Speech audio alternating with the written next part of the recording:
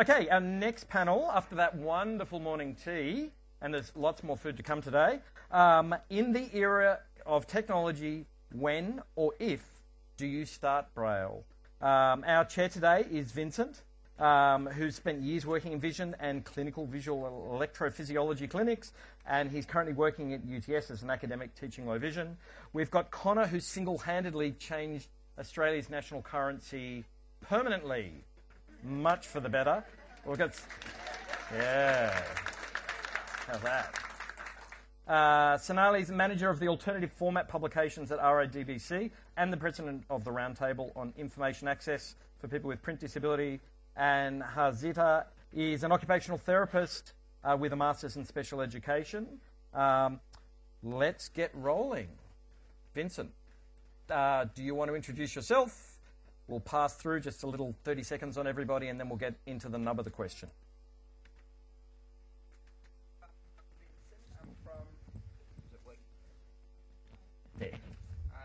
I'm from UTS. So how do I get involved in low vision? I was in the public health system. My job there was to stop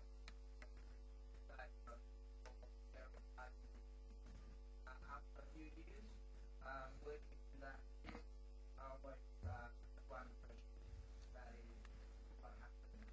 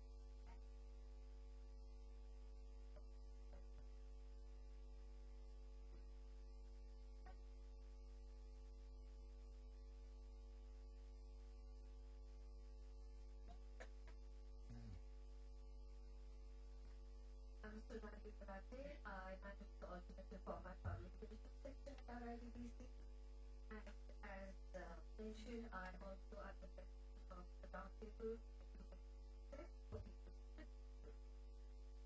But the Australian Braille Authority is also a subcommittee of the Roundtable, and I have a degree in technology, both with technology and we have done a lot of work and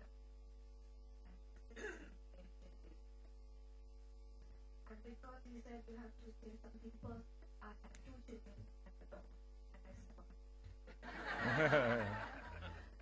Over to you, Connor. Hi, my name's Connor, and I think it should be fairly obvious how I got involved with any visual editing. I'm currently going to Brodie High School. My trials went that fun, and Braille somewhat for the rest. So that's my view on technology. And Sonali can actually take care of all that, so we can say nice things about that.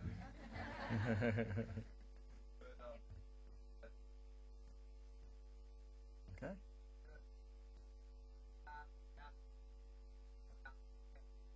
We'll start by asking Connor about Braille. Are you a Braille reader? Yes, I'm a Braille fan. It's been quite a while. Pretty cool. It's when I started learning.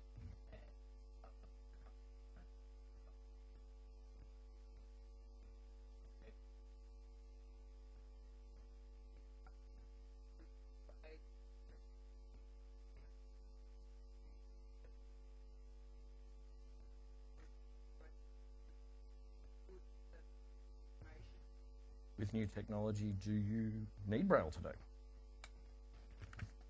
Look, there's always a need out there for Braille. So I do two subjects that I use Braille for, maths and French. And I use French Braille for reading because if I did reading with technology, it would just be through looking papers, and no one wants that. And for math, I find it quite easier to use symbols for mathematics and read the numbers and obviously diagrams, and they have to be labelled with Braille, so that has to be but yeah, there's always a need out there for Braille. It's usually specialised now, so obviously for maths and French, I don't tend to use it so much for things like English, although I do use the refreshable Braille like if I need to keep up with someone else who's reading aloud. But if I'm just reading it myself, no, I tend to use the audio books or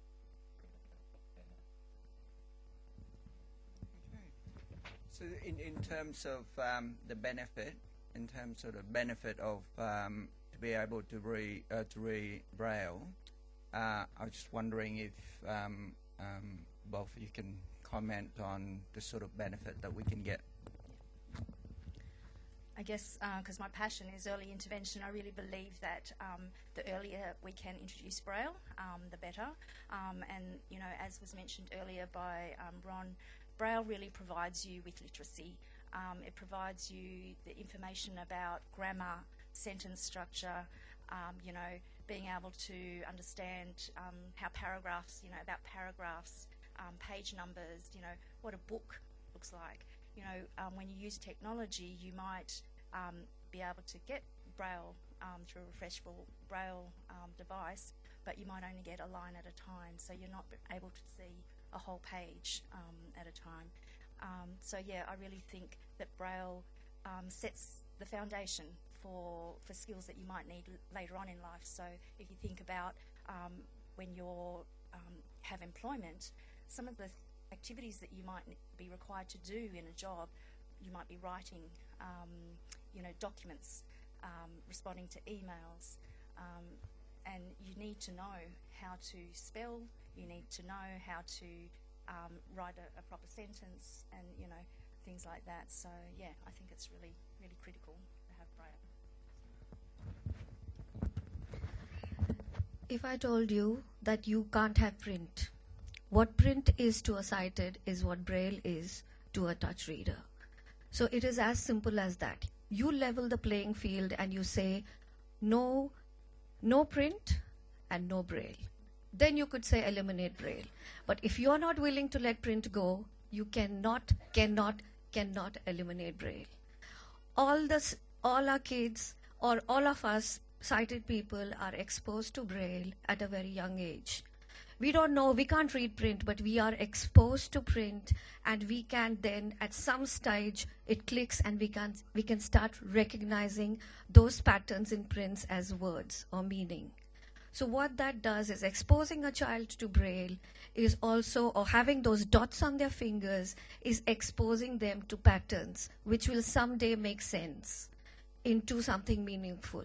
It is another medium for the spoken language. It is like telling you that the spoken language can be expressed in another way. For us, that is writing or print. For the people who will go on to read Braille, it is Braille or touch readers. So Braille is, you cannot get rid of Braille. That's one. Secondly, of course, technology plays a great part, and you can have speech output.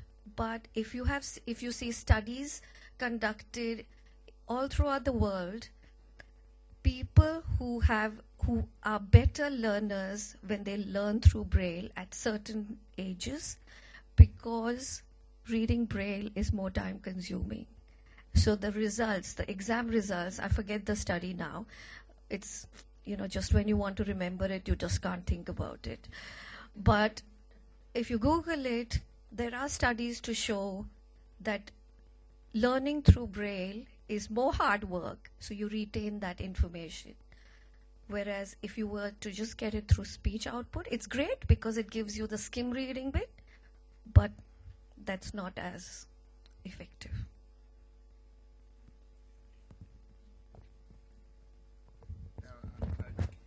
please jump in if you have any question from the floor. Yes, I just have a question. For a student who has low vision, read this screen, what sort of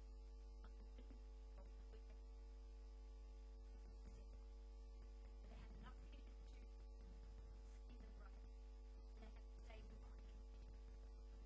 Where I understand about when to start saying the student benefit of braille, or would be more visual. I don't believe there's sorry. So for a student who has low vision and is reading using their vision, when should we or should we consider braille at any point if it's stable? Yep. Yep. Yes. Yeah. Many years ago, I would have said continue on with just visual access. But I remember attending an albinism conference several years ago now and hearing a presentation by an adult with albinism. And what she said really stuck in my mind, that if only she had learnt Braille, she would be able to go to bed at night and be able to just, tactually read, because she found it so exhausting to be using her vision throughout the whole day. And I think what we forget is that our world is so visual, and for low vision students, that visual fatigue really has a big impact on their functioning. I'm working at the moment supporting a student in year 11 who has low vision, and he's struggling to use his vision because he wants to be the same as other students. He doesn't want to use too much technology. He wants to continue writing. He wants to continue to access stuff just using, a small magnifier. But by the end of the day, his mum says to me, he's got nothing left, and he's falling behind in all of his assessment tasks. So I think what you need to consider, it's very individual. I believe it's very individual for every student, and you need to, pull in that support network, so the team around that student, and get different perspectives. You need to think about the tasks that they're needing to do, the type of information they're having to access. Is it sustained reading that they're having to do at different times? So there could be different periods of the day where they experience a lot of visual fatigue, that it might be worthwhile either introducing some technology, assistive technology, or considering Braille as an option. But I think it's very individual, and we often talk about what is the preferred alternative format of a person, and it should be up to them individually, what they prefer. I think the basic question here is, do you want the student to learn Braille? If it is Braille, that Braille is a very tactile language. So the print then has to be small so they can actually read the Braille and not the print. But if your intention is just to give them an overview, use their sight and see, okay, these are where the dots are, similar to Sim Braille, then I guess that is okay. But Braille is not a visual language. So with that, with considering your child in that particular case, your print should be smaller because your intention is to teach. Oh, okay. He can. Oh, I thought he's looking at the dots and he's reading it visually, like I do. Mm-hmm. Visually. Perspective, yeah. Yeah. Sorry, and I guess just thinking about, as I said, what is the activity and how efficient are they in accessing the material visually and tactually, So it's about efficiency as well as access to information. Connor, did you want to? Yep. So I suppose how does the Braille get produced? If you're a student, you're at school, you've got piles of textbooks, books right from preschool on. How does it get produced? What are the lead times? What are the practicalities? That's right up my alley. bring these questions on. So for all the teachers out there, mainstream teachers or vision support teachers, you will all know that Braille or converting, translating or transcribing Braille is a time-consuming process. Your lead time can be up to 6 to 8 weeks depending on the material. Maths takes really, really long time. A high school maths textbook with integration and derivatives and all, the whole textbook can take up to 2,500 hours.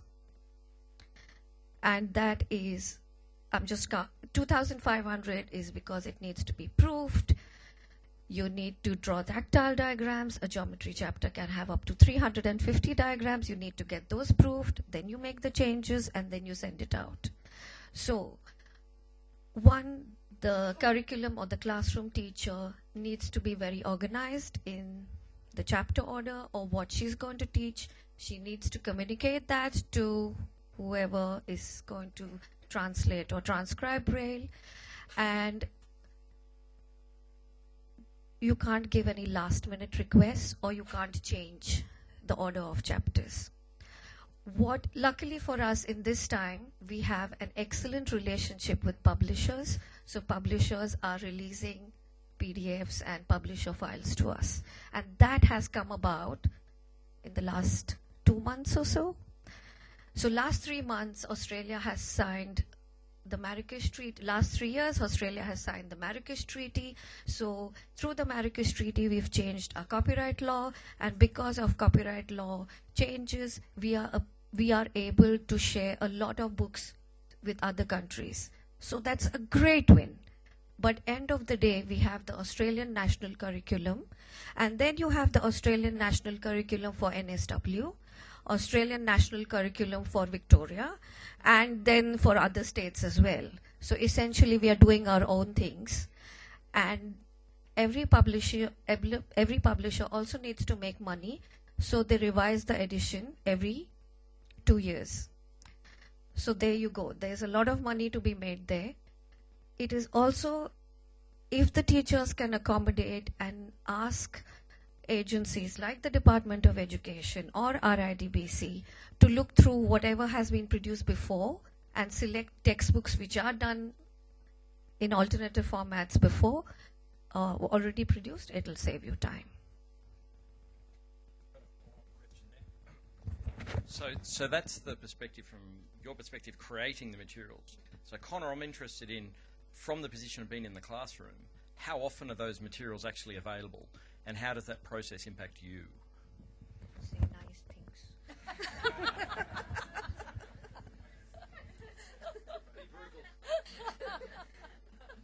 I have two perspectives here, nice things or truthful things. The truth. Well, look, usually, like Finale said, you really do need a teacher who's really on top of things, and I'm blessed to have teachers who are right on top most of the time. I say most of the time because plans do change, and you understand, trust me, we are the reason plans change. But usually it's available, sometimes it's not, and that can be a bit difficult when the teacher really move on or revisiting something a bit heavier that even you didn't get, but then RIDBC hasn't had time to get it because it's for the moment. Let's keep doing this with different questions, sort of thing. Usually it's available, but like Finale said, it's really up to the organisation of the teacher in question. But yeah, when it's not available, again, with the organisation of the teacher, sometimes they'll have something for you ready. That's usually in terms of technology, though in terms of Braille, there's not much technical experience.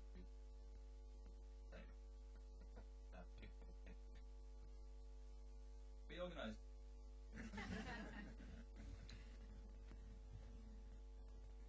So I guess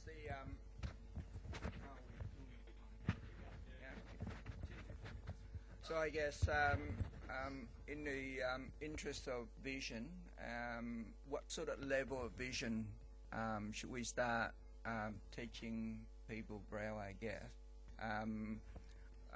coming back to the original question, seeing a little dot on the on the Braille, then let's say that if you can somehow evaluate how quick a person can read, can you use that as a benchmark?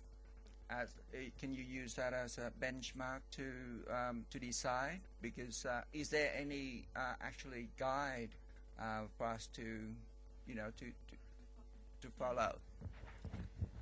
I think when I first became the manager of the vision services, I was guided by my previous manager, who had said to me, when a child has a level of vision of 5/60 or worse, maybe start considering Braille then. And I guess we don't want to wait until they get to school and we can do sort of reading tests and things like that, because we really need to start introducing the skills that they require for reading and writing Braille in early intervention. So the things like their hand skills, their fine motor skills, their tactile skills, concepts around books and numbers and left to right, top and bottom. So I guess I've always guided the teams that I've worked with to when an orthoptist does a functional vision assessment and comes up with 5/60, and you're looking at how that child is accessing their environment. Are they, demonstrating any tactile skills? Are they trying to explore things tactually as well as visually? Then maybe we need to consider some Braille skills. And it might not be actually starting to introduce Braille, but it might be developing the fine motor skills that they may need later on. And yes, we have had children in early intervention where we know that they've got deteriorating conditions, so we want to start exposing them to Braille by giving them dual media print Braille books. And they will do, like what Ruth, you mentioned, your student does, and they're reading the Braille and picking at the dots. But there might be times that we may do activities where we're just getting them to use their touch and not using their vision, to really try to develop those tactile discrimination skills. But although they may not demonstrate in those early years that they are going to be Braille readers or need to be using Braille, I think it's later on when the print changes, the print demands change. In kindy you might just have a line of print, but once they start to get to high school, the documents that they're going to be reading, the books that they're going to be reading, the print's going to be much smaller. So that's when we're going to see that we might need to introduce Braille, and you don't want to be starting to introduce it just at that point. We want to ensure that they've got all those foundation skills, those hand skills and concepts prior to that point. So, yeah. Anything? So can I really just quickly interject a question? How do they feel about that? Especially those with the deteriorating eye condition, do they usually see the need? Or do they resist it? Or how does that usually go about? I think it varies. With some of the younger kids I've seen that they do resist the Braille, or, they're picking at the dots. So it might be that you have to introduce different types of activities. So you're not saying we're actually going to learn, Braille. It might be that you might have a treasure chest box that, you get them to reach into, and they can't see what they're feeling, and they have to try and describe, what the shape of the object is, what it feels like, if it's hot, if it's cold. So really trying to teach some of those concepts and how they can use their tactile skills to really understand, the features of an object. Because I think you can't force them to not use their vision if that's the way that, they prefer. So you've just got to think about different types of activities that you could introduce to them to get them using their tactile skills. And then I've had some older students where it might be that a parent in the family has a similar condition to their child, and throughout their schooling they've never been introduced to Braille, and they feel that they've managed, so why should their son also have to do Braille?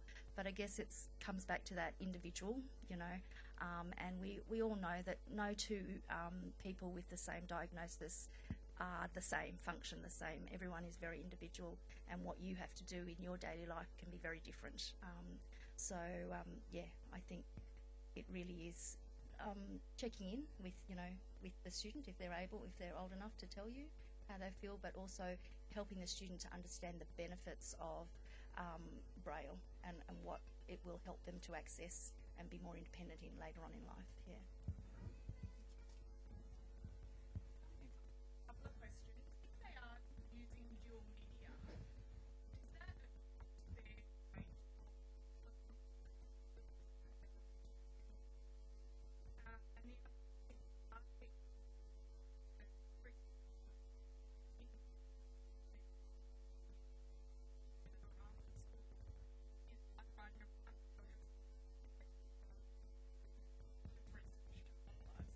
I'm wondering if we put this. Oh, sorry. Sorry. The question. There were two parts to that question. So I might get you to repeat it actually.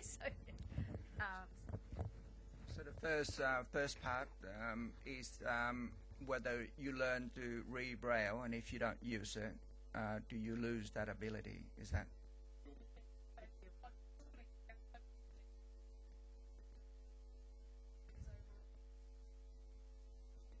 Into.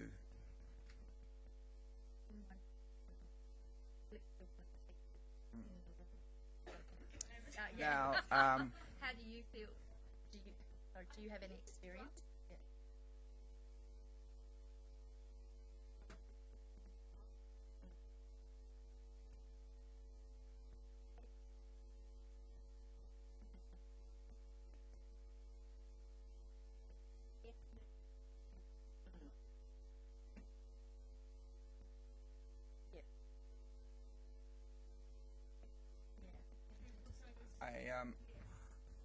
I haven't come across or read any specific paper on that topic, as in dual media, but I can make a prediction or anticipate that it will be slow, because you are introducing a language that being processed in different ways. So in terms of vision, we know that when we read, we don't just go and collect, let's say, the word safe side, and then we say the first letter is S, the second letter is A, and then we feed that into the visual system. The visual system can capture it simultaneously and feed it into our visual system. That's the first stage. Whereas if you switch to Braille, then you say, I'm going to have to read it serially, feed it in serially. It's a different form of processing. So in terms of getting there in the first site of cortical processing already, it's slow. So then you have to learn to cope with, so how do you actually put them together in terms of a context? So that will take time, and I would imagine it'll be something as a challenge for a child to learn it. It will take time because it's a dual system. I think I can somewhat help here because I had a similar experience, not with print obviously because I can't print at all, but I had quite a late introduction to technology, so screen readers and that sort of thing. In my early years of primary school, I actually used first a Braille and then secondly a Braille display, so like a Braille note I think I was using. And obviously a Braille note function and use is quite different to how a laptop is, which I was immediately switched to when I went to year 7. And that was quite a bit of a learning curve. So what I found myself doing quite often was going with a refreshable Braille display. I think I had a Focus 40.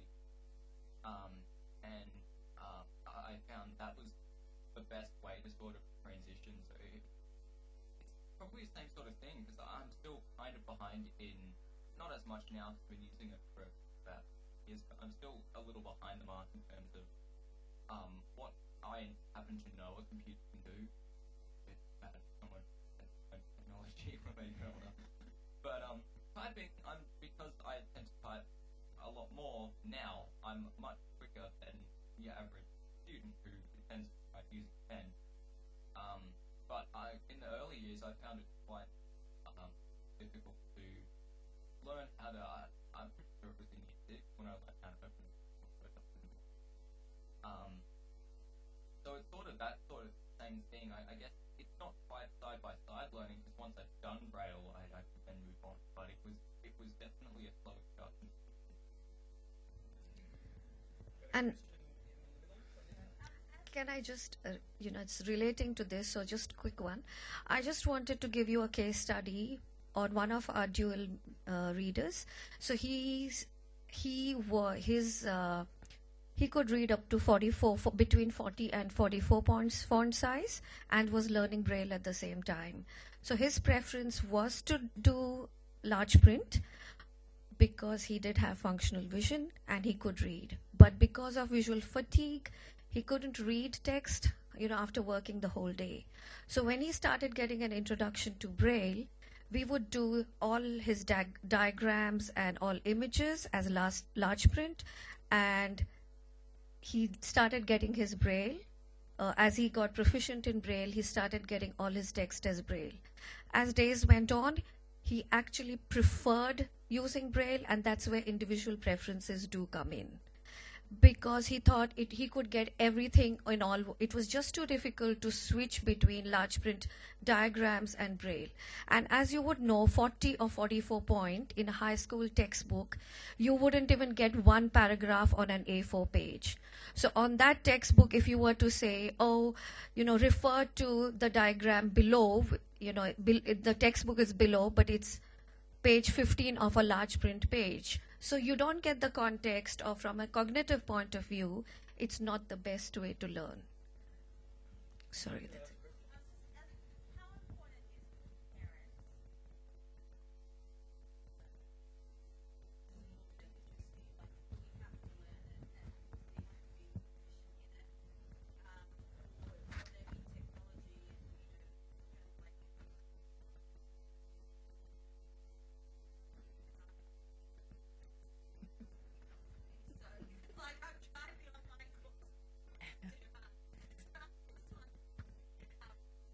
I guess, so how important is it for parents to have to learn Braille? So I guess from an early intervention perspective, we always talk about parents as, their children's first teachers. And if you think about, with a sighted child, when they go to school, they would bring home readers and read with the parents. So you want to be able to, I guess, simulate a similar situation that you can read with your child. But, these days, that's why we have the dual media books too, so that you've got the Braille there and the print is there, so that the parents who can't read Braille can follow along. And RIDBC has just put out some books called DAP Dots that Tricia, one of our specialist teachers of vision, has put out to really help parents learn the Braille a lot easier. So there's the print and the Braille directly under. So I think it is, because learning Braille isn't just about, learning the dots, it's having those shared experiences with your children in which you can engage and help them have meaningful interactions with, everyday routines and that. So often we'll talk about having books around an experience that, you may have, as a family, gone to the sea or, gone to the beach. You may have collected some seashells and things, and you could create a book around it. So being able to put Braille into it. But that's where, in early intervention, it would be your early intervention specialists that would help support creating those Braille literacy resources. And for school age, it would be, for independent schools, the alternative format production team, or Department Catholic Ed would have their own teams. And the two more questions. Over on the side.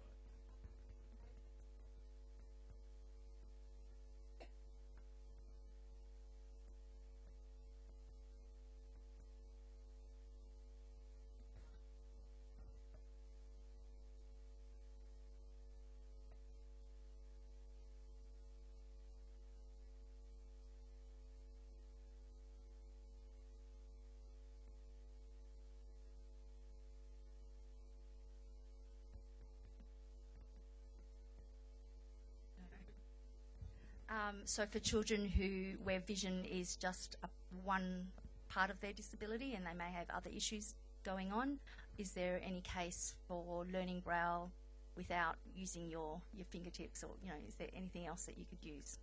I'm not aware of anything. I'm not sure if we put it out to the audience. Perhaps I can just comment, and it could be fiction at the moment. There's echolocation.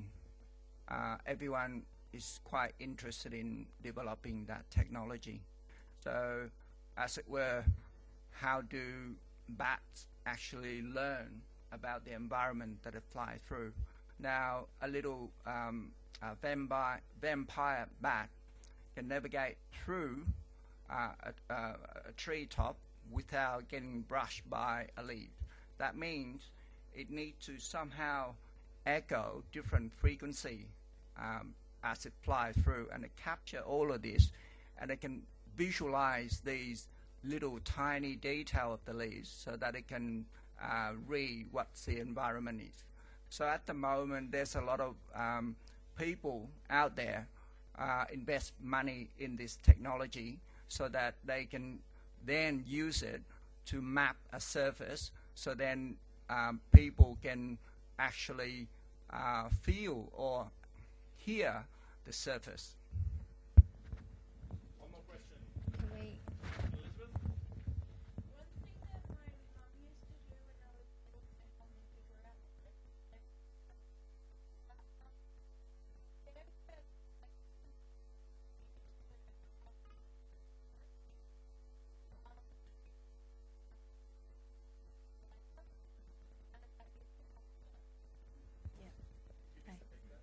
So something that, sorry, I don't know your name, Elizabeth. Elizabeth used to find helpful when she was younger. Her mum used to have some letters that she put on the fridge that had Braille, and you could actually feel the Braille. 3D letters. Okay.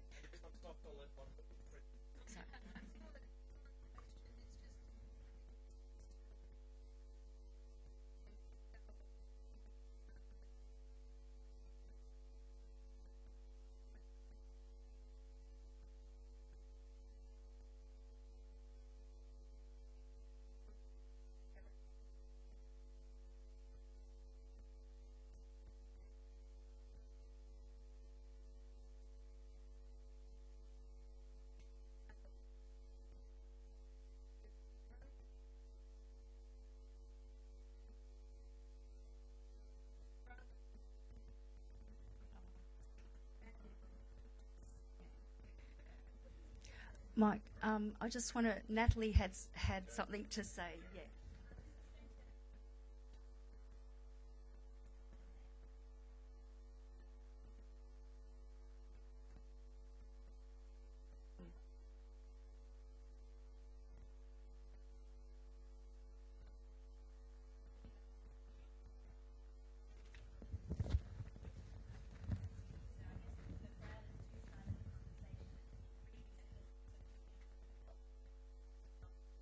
Just a reminder that Braille is not just about reading, it's about production. So even if you don't have the tactile ability to discern it with your fingers, there's still value in being able to produce Braille.